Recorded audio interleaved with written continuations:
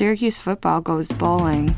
A list of abusive priests will be released, and a new music lounge opens. This and more in your Syracuse.com newsflash for Monday, December 3rd. I'm Allie Healy. Syracuse football is heading to Florida for its first bowl game in 5 years. The Orange received and accepted an invitation to the Camping World Bowl, where it will face West Virginia from the Big 12 Conference. It will be played on December 28th at the Camping World Stadium in Orlando, Florida. Kick time is set for 5:15 p.m., and the game will be nationally televised on ESPN. Syracuse finished the regular season ranked number 20 by the College Football Playoff Selection Committee. It was the second highest ranked team from the ACC behind conference champion Clemson, which is in the 4-team playoff for the fourth straight season. Syracuse Bishop Robert Cunningham plans to release a list of priests with credible claims of child abuse. Cunningham had previously declined to release a list of names, a practice that has become more common in dioceses across the U.S. The Diocese of Ogdensburg, north of Syracuse, recently released a list. At that time, about 75 of the nearly 200 dioceses in the U.S. had released lists. Cunningham previously said the diocese was withholding a public list due to the dissenting opinions among survivors of abuse. The diocese would confirm the names of abusive priests only after victims went public with their accusations. Cunningham announced Saturday he would reverse this policy. The diocese plans to release a list on Monday.